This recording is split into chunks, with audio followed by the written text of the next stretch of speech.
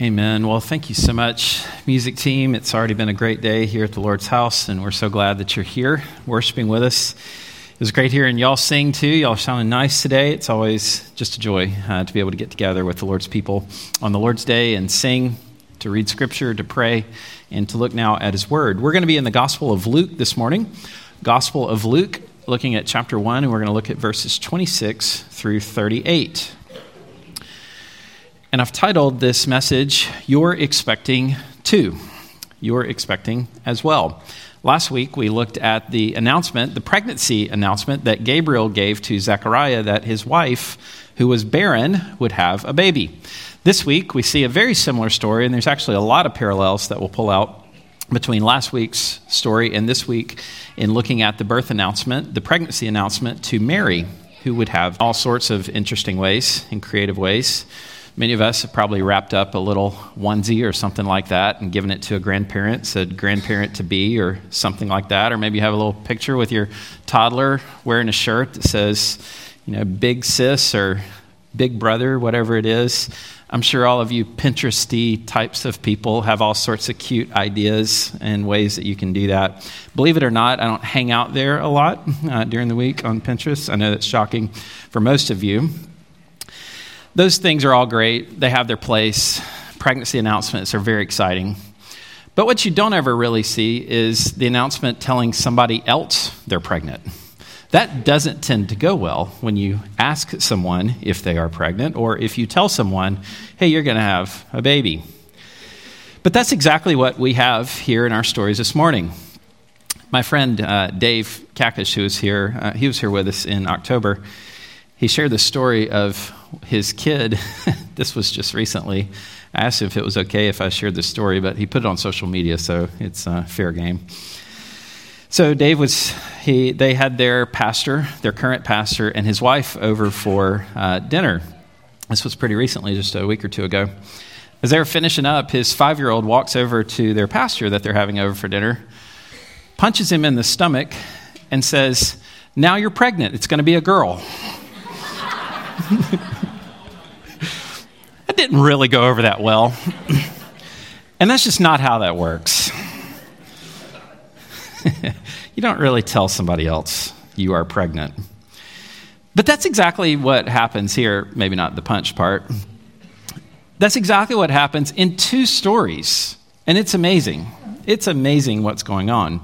I want to review a little bit from last week and see how this story unfolded to Zechariah, the priest, who's in the temple of God. He receives a visit from Gabriel, and then we'll see how that parallels over with our story this morning of Mary, who is not in the temple, but she's in Nazareth, and she also receives a visit from the same angel, Gabriel. Last week, here's what we did. We looked at You're Expecting, and we saw God's servants, and this was Zechariah and his wife Elizabeth. We learned a few things about them. It says that they're blameless, they're righteous. Just seems like they're trying to obey the Lord the best they can. Zechariah is a priest. He's chosen by Lot to enter into the holy place on this very, very special occasion. And it's probably a once-in-a-lifetime opportunity. And he's the one who's supposed to burn the incense before the Lord in the holy place. If you're familiar with the temple and the tabernacle, there was a holy place and then a most holy place. So sort of a sacred place within the sacred place, the most holy place. He wasn't allowed in there. He wasn't the high priest, but he was allowed in the holy place, and that's where he would make sacrifice. Or not sacrifice in this case, but he would burn the incense to the Lord. Well, he's there, and he meets an angel named Gabriel, and Gabriel says, your wife, who is barren, and y'all are older, you're going to have a baby. And this is very reminiscent of some of the stories that we see in the Old Testament, like Abraham and Sarah, his wife who's old and ends up having a baby, Rebecca. There's a number of these stories, and we looked at those last week. So we saw God's servant, we saw God's message that you're going to have a baby, and he's not just going to be any baby. He's going to be the forerunner, the one who prepares the way for the Christ, the Messiah. I love the song we just did, O Come, Emmanuel. It just captures something of the longing and the tension that Israel felt in the first century, just wanting desperately for the Messiah to come. And then all of a sudden, he's here. There's an announcement, he's here. Years of silence, hundreds of years of silence. He's here. He's coming. There's going to be a baby who's going to prepare the way, and then the Messiah himself is going to come. It's an amazing story. So the message is John's going to come. But Zechariah pushes back on the story, says, how is this going to happen? He has his doubts because he's old, his wife is old, and they've never been able to have kids. So how's this going to happen? And then we see at the end that God's grace is sufficient. God does exactly what he said he was going to do. He goes home after serving in the temple for his time. He goes home, and his wife does conceive, and she hides herself for 5 months. Very interesting end to the story. Well, that's where our story picks up this morning. So that was verses 5 through 25. Now, what I've done, and the way that we're going to look at this, is we're basically copying over the outline from last week because the stories are so similar. If you just chart them out, if you do some sort of a literary analysis, you can just sort of line them up. This one corresponds with this verse corresponds with this, and they're so similar, just reading the story one after another, and Luke's designed it that way. But there's a key difference here, and it's how Mary responds to the angel, and we'll discuss that. So I've just changed one word from credibility. Zechariah has questions about this whole situation, and Mary, we see, she trusts in the angel's message. So let's talk about God's servants. Let's read our text. So we're going to read verses 26 down through 38. In the 6th month, the angel Gabriel was sent from God to a city of Galilee named Nazareth, to a virgin betrothed to a man whose name was Joseph, of the house of David. And the virgin's name was Mary. And he came to her and said, "Greetings, O favored one, the Lord is with you." But she was greatly troubled at the saying and tried to discern what sort of greeting this might be. And the angel said to her, "Do not be afraid, Mary, for you have found favor with God. And behold, you will conceive in your womb and bear a son, and you shall call his name Jesus. And he will be great and will be called the Son of the Most High. And the Lord will give to him the throne of his father David. And he will reign over the house of Jacob forever, and of his kingdom there will be no end." And Mary said to the angel, "How will this be, since I am a virgin?" And the angel answered her, "The Holy Spirit will come upon you, and the power of the Most High will overshadow you. Therefore the child will be born, and he will be called Holy, the Son of God. And behold, your relative Elizabeth, in her old age, has also conceived a son, and this is the 6th month with her who was called barren. For nothing will be impossible with God." And Mary said, "Behold, I am the servant of the Lord. Let it be to me according to your word." And the angel departed from her. God's servants. What a fantastic story. Can't wait to dive in further with you here. So there's some obvious similarities between last time's story and this one. There's the angel Gabriel. Now, lest you get confused on how significant maybe this is, it's not like Gabriel is showing up on every page of the scripture. In fact, it's pretty rare. We haven't seen him since Daniel's time, hundreds of years ago. There's only 2 angels that are named by name in the Bible. It's Gabriel and Michael. And so for him to show up and make an announcement was absolutely spectacular. And it shows that there's a new era dawning in Israel. Something new is happening. So Gabriel shows up. There's obviously a pregnancy announcement, just like the Zechariah and Elizabeth story. And there's a prophecy about ministry.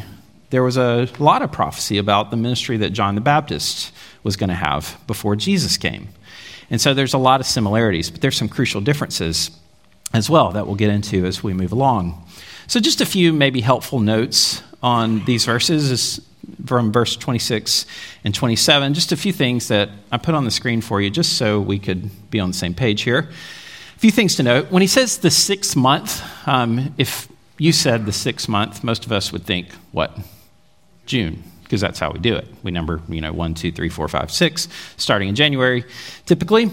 And so the 6th month is actually a reference in this particular story, in this particular case, to the 6th month since he visited the last person. That was Zechariah. So she is now in her 6th month. Remember, Elizabeth is staying hidden for 5 months until, presumably, her pregnancy starts to show. It says, "You've removed the reproach from me among women." And so she's sort of secluded herself until the baby grows, and she starts to show. And So it's in the 6th month that the angel appears to Mary. That means that Jesus and John, they're relatives. We learn that a little bit later in the story. And they're growing up, and they're only about 6 months apart or so. So they're roughly the same age.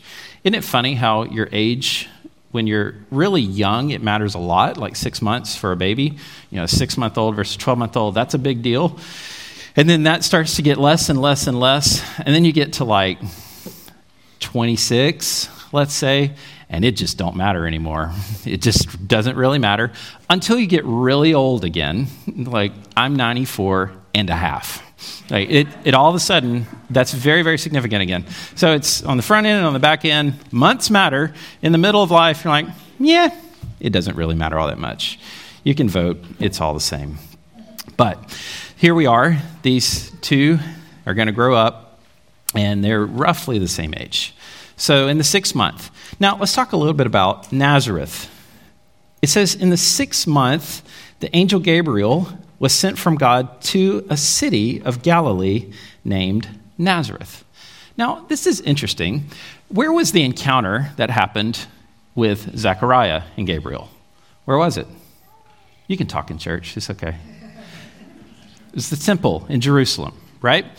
If you were going to meet with somebody, if you were going to meet with God, that was the place to do it. The temple, it was all of Israel's history is built around the temple. What's happening at the temple? God's presence in the temple. There were wars fought just to defend this temple, this piece of real estate.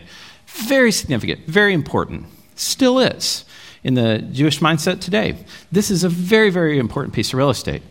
And if God was going to meet with his people, well, of course it was going to be at the temple, right? But here's the angel Gabriel, and he appears to Mary in Nazareth. Now, Nazareth was not exactly a metropolis. Nazareth was a place, it was sort of a country town, just a place that nobody really thought a lot of. This was really interesting. I met with a friend not all that long ago, and we were talking about a trip to Israel, and he was kind of showing me like places they go and how you like setting up a trip to Israel, and it was really interesting. And he started talking about Nazareth, and he said, yeah, you don't really want to stay there. He goes, there's just not much to see there. You know, the hotels are kind of run down, that kind of thing. And I'm thinking, can any good thing come out of Nazareth? Like some things never change. I've never been there. I can't speak firsthand, but it is kind of interesting. I was trying to think of a parallel with us today, and inevitably, if I start talking about places in North Florida, I'm going to offend somebody. So I'll talk about where I grew up in Jackson, Alabama. Jackson, Alabama is just north of Mobile, about an hour. Lived there most of my elementary days. And there was a little town just south of Jackson, Alabama. And in Jackson, Alabama, we looked down on the people that were from McIntosh, Alabama. You didn't want to be from McIntosh. In fact, I had some friends that worked at the ER at one of the hospitals in Mobile. And I didn't know this till years later, but when they would say, we have a McIntosh in the ER, it means somebody got stabbed. So that was kind of just the place. So if you're ever driving up Highway 43, just keep rolling until you get through there. I think I can pick on McIntosh fairly safely this morning in the room. I don't know that Nazareth had necessarily the same reputation for being violent, but it had that type of place. It was that type of thing. That's why over in John, when they say, you got to come meet this guy named Jesus. And they said, can any good thing come out of Nazareth? Like, from Nazareth. Really? I'm always fascinated when we watch the Olympics. And sometimes you'll see these little small towns, a little dot on the map where somebody's from. You're like, wow, world-class Olympic athlete from there? You know, from that place? And that's what Nazareth was. There was nothing special. Nothing special at all. But here it is. Here's a map of Israel. I don't know how much of that you can see, but I'll just point out a few things here. So here's Jerusalem, right here with the red dot. And if you go north, Jesus spent a lot of his time in the region of Galilee. Mark particularly notes that. We'll see it in Luke as well. Nazareth is a little town right here. And so we're going to see the visit of the angel there. Then we're going to meet Jesus. Jesus down in the birth actually happens down here in Bethlehem when the census is being taken. And so they travel down to Bethlehem. That's where they had to go to be registered. And then we'll meet him in Jerusalem. And then not long after that, they end up fleeing to Egypt because of the decree that came down to kill all the children, all the male children, because there was a promise of a king that's going to come. And so he was trying to eliminate political threats. So that's the context and story of what's going on there in the first century.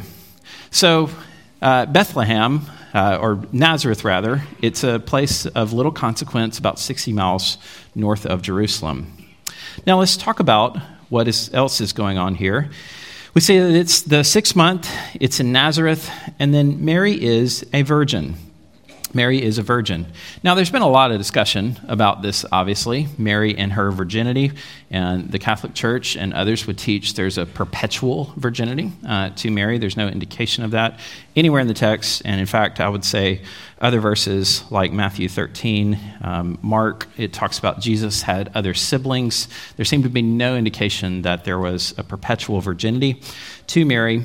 But at this point, she had not known a man. And that's literally what verse 34 means when Mary asks, how's this going to work?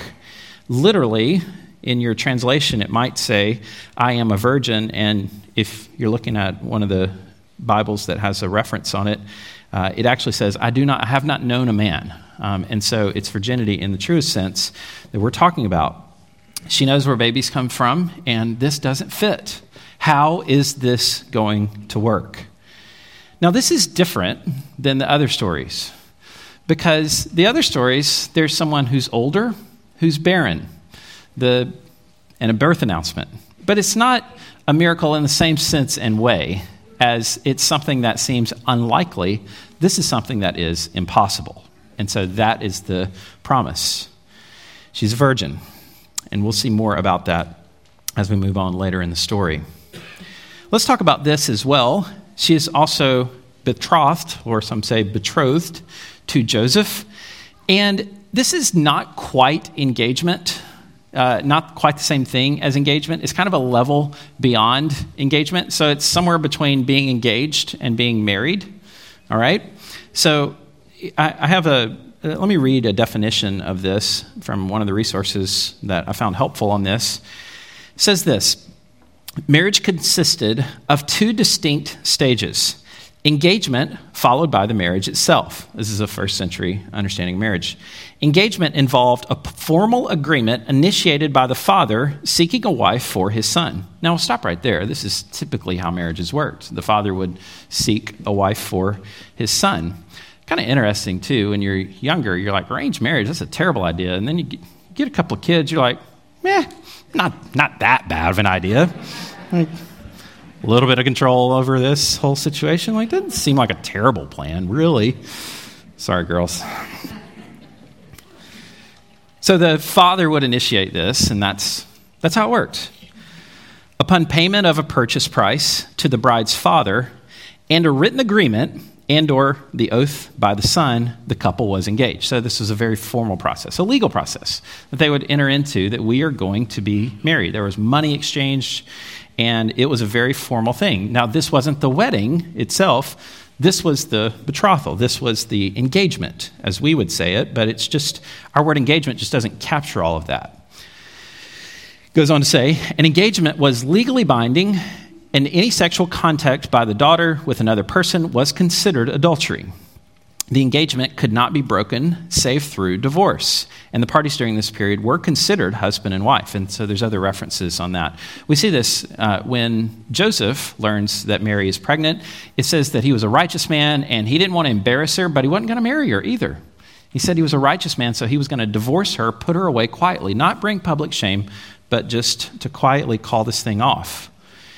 And the angel visits him and says, this is from the Holy Spirit. This is from God. Don't do that. And he doesn't. And we don't get a lot of glimpses into the life of Joseph, but we do there. So Mary is, in fact, a virgin, and she is, in fact, betrothed to her soon-to-be husband, Joseph. Also, we learn that they are from this descendant is going to be from the house of David. And we'll see this chapter of Luke and how that all works. Just know this, there was a promise, a long-standing promise, that there was going to be one who was going to sit on the throne of David, and it was going to be a perpetual kingship. A forever king was going to come through the line of David. They weren't taking applications for this. It didn't work that way. And so she is chosen to bring this one into the world. It's amazing. Look at verse 30. And the angel said to her, "Do not be afraid, Mary, for you have found favor with God." Grace with God. It's an amazing statement. You found favor with him. I noted last week for us that whenever people meet angels in the Bible, they hit their face in fear. We've kind of turned angels into something that's very domesticated and soft and, kind of cute and fluffy. Not in the Bible. Whenever you see an angel, they are bad dudes, and they are scary, imposing characters. And so Mary is fearful. His first message to Zechariah is, "Don't be afraid." And here, after he greets Mary, he tells her, "Don't be afraid." Mary is found favor with God, not because of her, but because God is gracious and kind.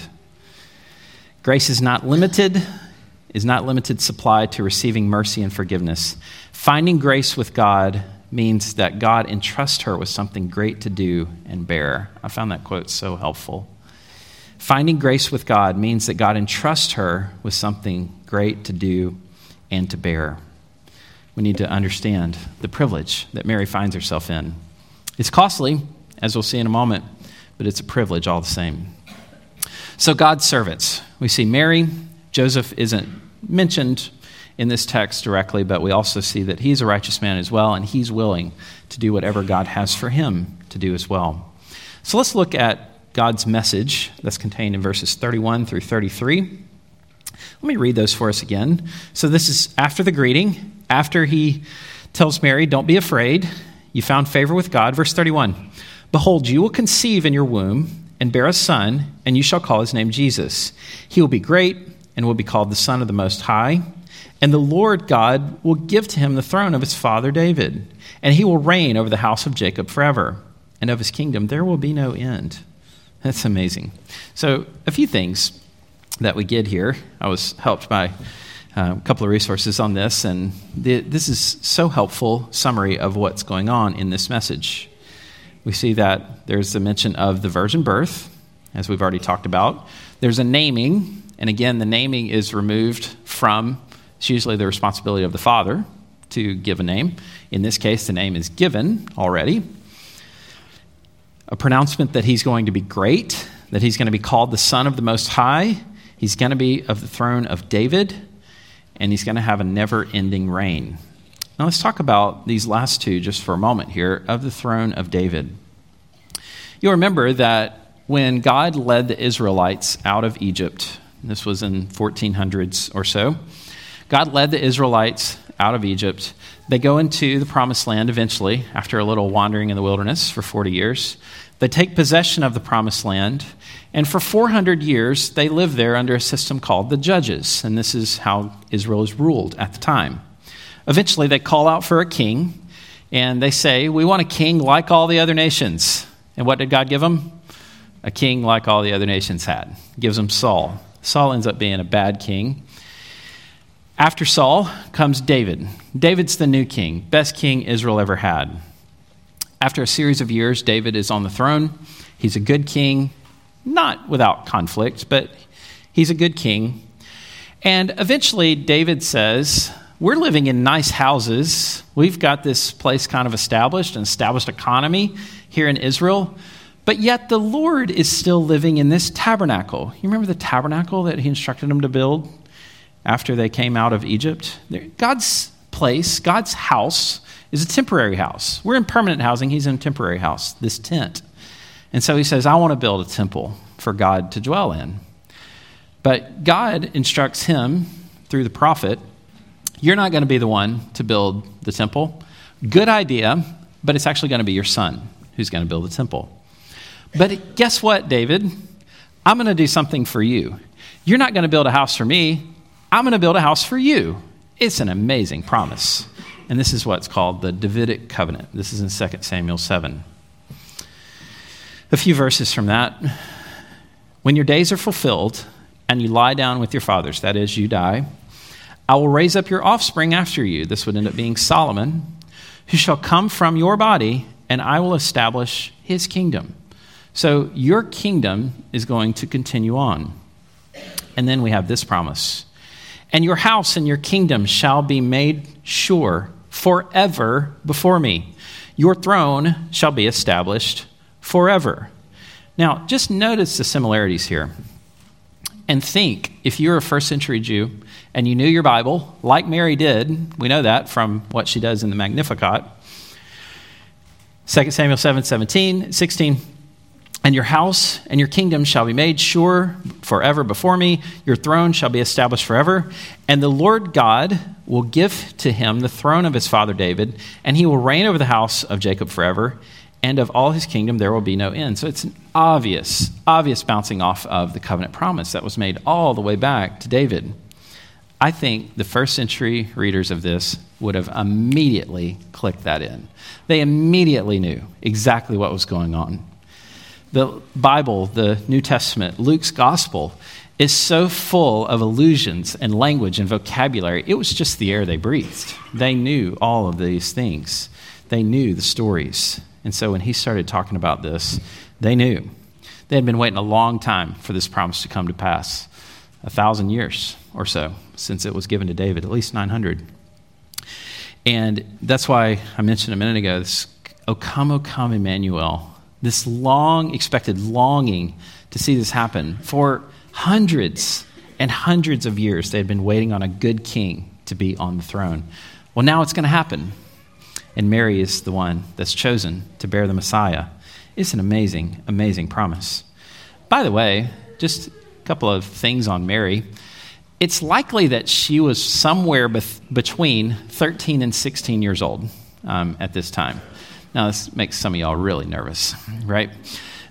Somewhere around 13 to 16, just in the culture, that's when you would most likely be betrothed to be married to someone. She's young, so that's probably the stage she's at. And when we get to her reflection, her song of reflection in the next chapter, or the end of this chapter actually, what we're going to see is just an absolutely amazing way that she had digested the Old Testament and the Scriptures, and the way that she's able to just pull these things out and reflect on the promises of God and how she gets to be in this privileged position to bring Jesus into the world. It's really a cool reflection. So they're bouncing off of this. They knew this is the covenant promise that's being pushed forward. And Mary is there in the middle of it thinking, how did I find myself in this position? What in the world? How did this happen?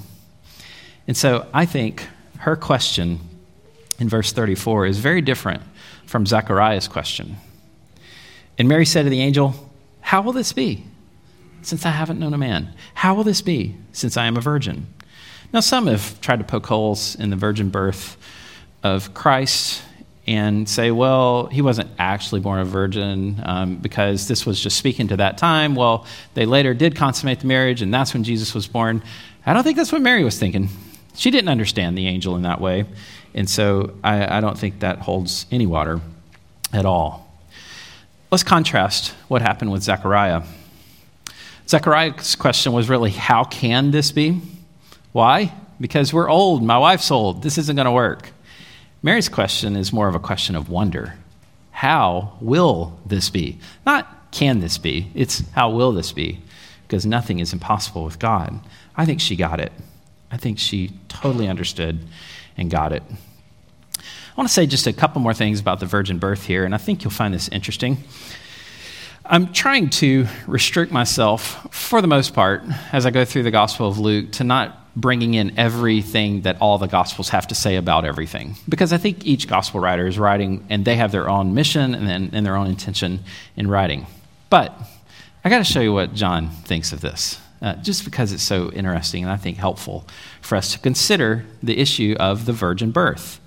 So we'll talk about the virgin birth sometimes, and we talk about Christ's sinless nature and how the virgin birth is necessary to preserve Christ's sinless nature. Many people point that out. I understand that, and I think it's an important point. I think there's another point, though, that maybe we don't always think about. Think about this with me. When you read John 1:1, it says, "In the beginning was the Word was with God, and the Word was God." You see, I think the real significance, at least part of the significance of the virgin birth, is that Jesus didn't begin in the same way that other humans began because he couldn't begin, because he always was. All right? Now, I know, it's 11:15. Y'all are starting to get a little hungry and your mind is, starting to churn a little bit. Just go grab it, wherever it is. Go grab it, reel it back in, focus. Okay? Everybody back? Okay. Talking about the eternality of Jesus, the significance of the virgin birth is he could not be conceived and created in the same way because he already existed. That's the beauty of the incarnation. The incarnation, the Word became flesh. You can't be incarnated. You are only human, always. Jesus took on flesh. That's the significance of it. Jesus existed in eternity past, always existed, stepped into the stream of humanity through the virgin. He was crucified, he was buried, he was resurrected, he ascended, and he went back to eternity future. So Jesus always existed. I think that's part, at least, of the significance of the virgin birth. This is why it's so crucial, I think, for Christian doctrine and understanding. We hold to that around here. We hold that it's actually true, just like it says. And I think part of our understanding of the person of Christ, what we would call Christology, is really developed by our understanding of Jesus and the virgin birth. All right, so that's my take and takeaway on the virgin birth. Let's move on. We're talking about God's reliability. Mary's question isn't so much a question of if, it's a question of how. How is this going to happen? How are we going to do this? If I haven't known a man. Verse 35. And the angel said to her, "The Holy Spirit will come upon you, and the power of the Most High will overshadow you. Therefore the child will be born. He will be called Holy, the Son of God. And behold, your relative, Elizabeth, in her old age, has also conceived a son. And this is the 6th month with her, who was called barren." So we have two unlikely candidates to have a baby. One is barren, and the other is a virgin. Gabriel, in essence, tells her, don't worry about the details. God's going to do this because nothing is impossible with God. He's got this. You're going to have a child. Mary ends her reflection, or verse 37, "Nothing's impossible with God. And Mary said, Behold, I'm the servant of the Lord. Let it be to me according to your word. And the angel departed from her." She's totally at peace with what God has said through the servant Gabriel, through the angel Gabriel. We see God's grace coming through. We see that she's a willing participant in God's story. I want to offer you a few reflections on this story. It's an amazing story. I'd encourage you to dig deeper. Really, any of these phrases, Luke is just saturated in the Old Testament. You can really double-click on each one of these phrases, and you can just find a mountain of Old Testament references that lead us and lead him. The Old Testament was sort of the word bank that he had in his mind as he's expressing these stories, and it's just rich with Old Testament imagery and even the vocabulary and the language used to describe God. How do we draw anything from that? There's certain parts of this when we're going through a story. It's a story. There's certain parts that we are to imitate. There's certain parts that we can't imitate. Obviously, parts of this story that we can and can't imitate. So what can we grab out of this? One, I just wanted to remind us that God uses all types of people. I tried to draw a comparison and just draw such distinct pictures between what happened with Zechariah and what happened with Mary.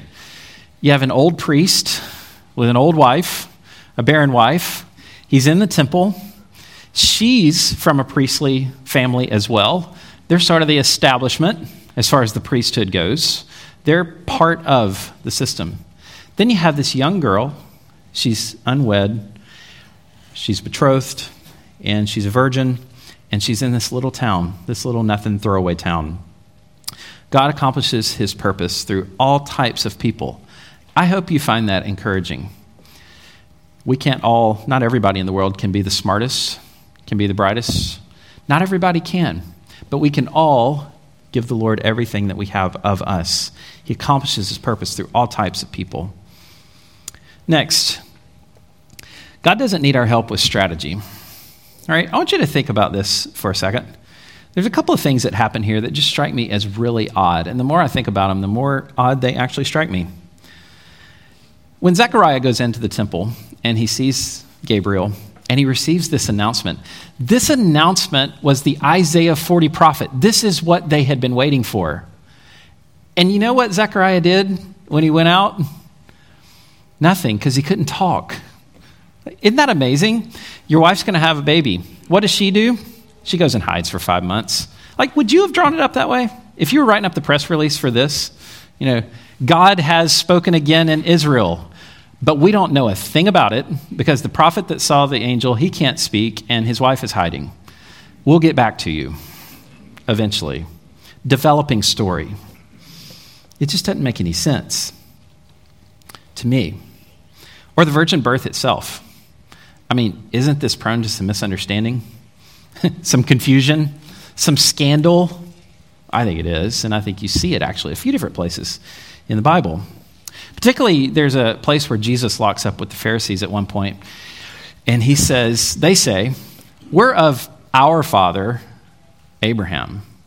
Where are you from? Oh, the virgin birth. It's not stated, but I think it's implied. I think there was scandal all around this. It's open to misinterpretation. God, I think maybe we need another way to do this because a lot of people are just going to misunderstand what's going on here. But God doesn't need our help with strategy. And we can see sort of the theological implications of that. God's wise. He knows what he's doing. So he doesn't need our help with strategy. Just be faithful. And that leads us to the last point. God wants our faithful obedience. Just be faithful. Zechariah doubted, Mary trusted, but they both ended up accomplishing God's purposes in the end. They both did. Mary's song a little bit later indicates just how overjoyed she was to participate. But we should know that I'm sure Mary understood something of what she was signing up for when she said, "Behold, I'm the servant of the Lord. Let it be to me according to your word." I'm sure she understood something in that moment of what she's actually signing up for. A.T. Robertson, a scholar, he said of this passage, "It is not unlikely that some sharp tongues in Nazareth made her feel the force of this biting slur." So it's not unlikely that people were talking. Oh, people are talking in Nazareth. Mary, you got to answer for some things. Joseph, what's wrong with you? You're starting out your marriage, letting your wife get away with this? Really? Well, scandal aside, they say, this is what the Lord has done. We're going to trust him. God wants our faithful obedience. Over and over again, the story we see Mary become sort of a paragon of trust, a picture of trust in the Lord. Show up at the birth, Luke records, but Mary treasured up all of these things, pondering them in her heart. Simeon's prophecy about Jesus, it records, and Simeon blessed them and said to Mary, his mother, specifically, Joseph is there too, but he speaks specifically to Mary here. He says, "Behold, this child is appointed for the fall and the rising of many in Israel, and for a sign that is opposed."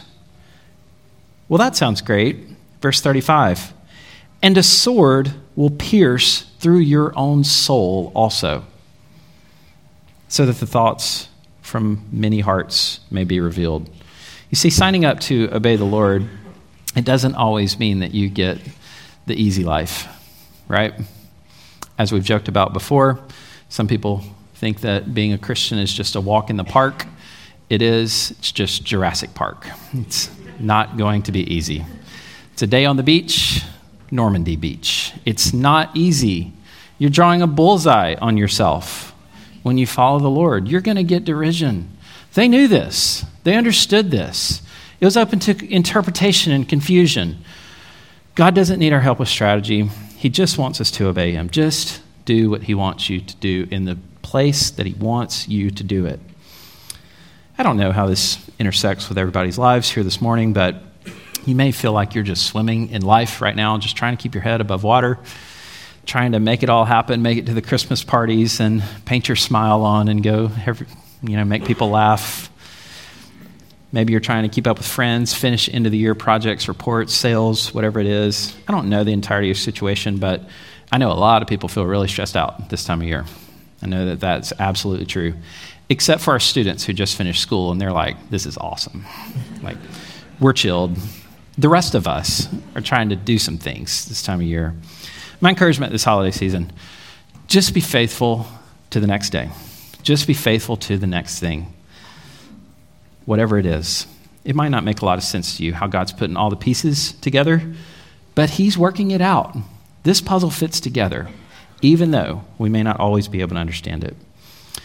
If you're here this morning and you have maybe questions, doubts, maybe you don't really know what to think about Jesus being the Messiah, maybe he's a Savior, maybe he's not, I would encourage you to speak to one of us. We would love to have that opportunity to talk to you. I'd also encourage you, if you're not ready to maybe take that step to speak to somebody here today, keep reading the Gospels. Read Luke, read John. Just keep reading your Bible. Seek it out.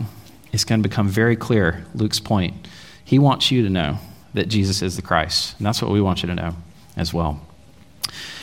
Lord, thanks so much for some time that we can spend in your word. And what an amazing story that we see this morning. Your plan to save the world through this young girl, bringing Christ into the world, through this really unimpressive, we don't know a lot about her. We know that this young lady seemed to have a profound trust in you. She seemed to have a profound shaping by the word of God in the Old Testament and the prophets and the Psalms, as we'll see in just a couple of weeks. We look forward to diving into that a little bit more. But Lord, she was just a girl, and yet you bestowed your grace on her. What an amazing, amazing reality this morning. You brought your son into the world through such humble means. Lord, now as we get to enjoy this holiday season and just so much going on, I do pray for people that maybe they do feel stressed out this time of year. Maybe there's just so much happening that's unusual, so much disruption in the schedule. I pray for grace and peace for them. I pray that they would be able to relax and to trust you and to just walk in obedience and do the next thing in a way that honors you, one step at a time. We do pray that that would be true. Lord, we pray for our church family. We pray for this weekend, this next weekend, as we come and we celebrate and we remember in an even more specific way the birth of Christ and what you've done. And not just remember that he came, but to remember why he came so that we can be saved from our sins. We praise you for this time. We pray in Christ's name. Amen.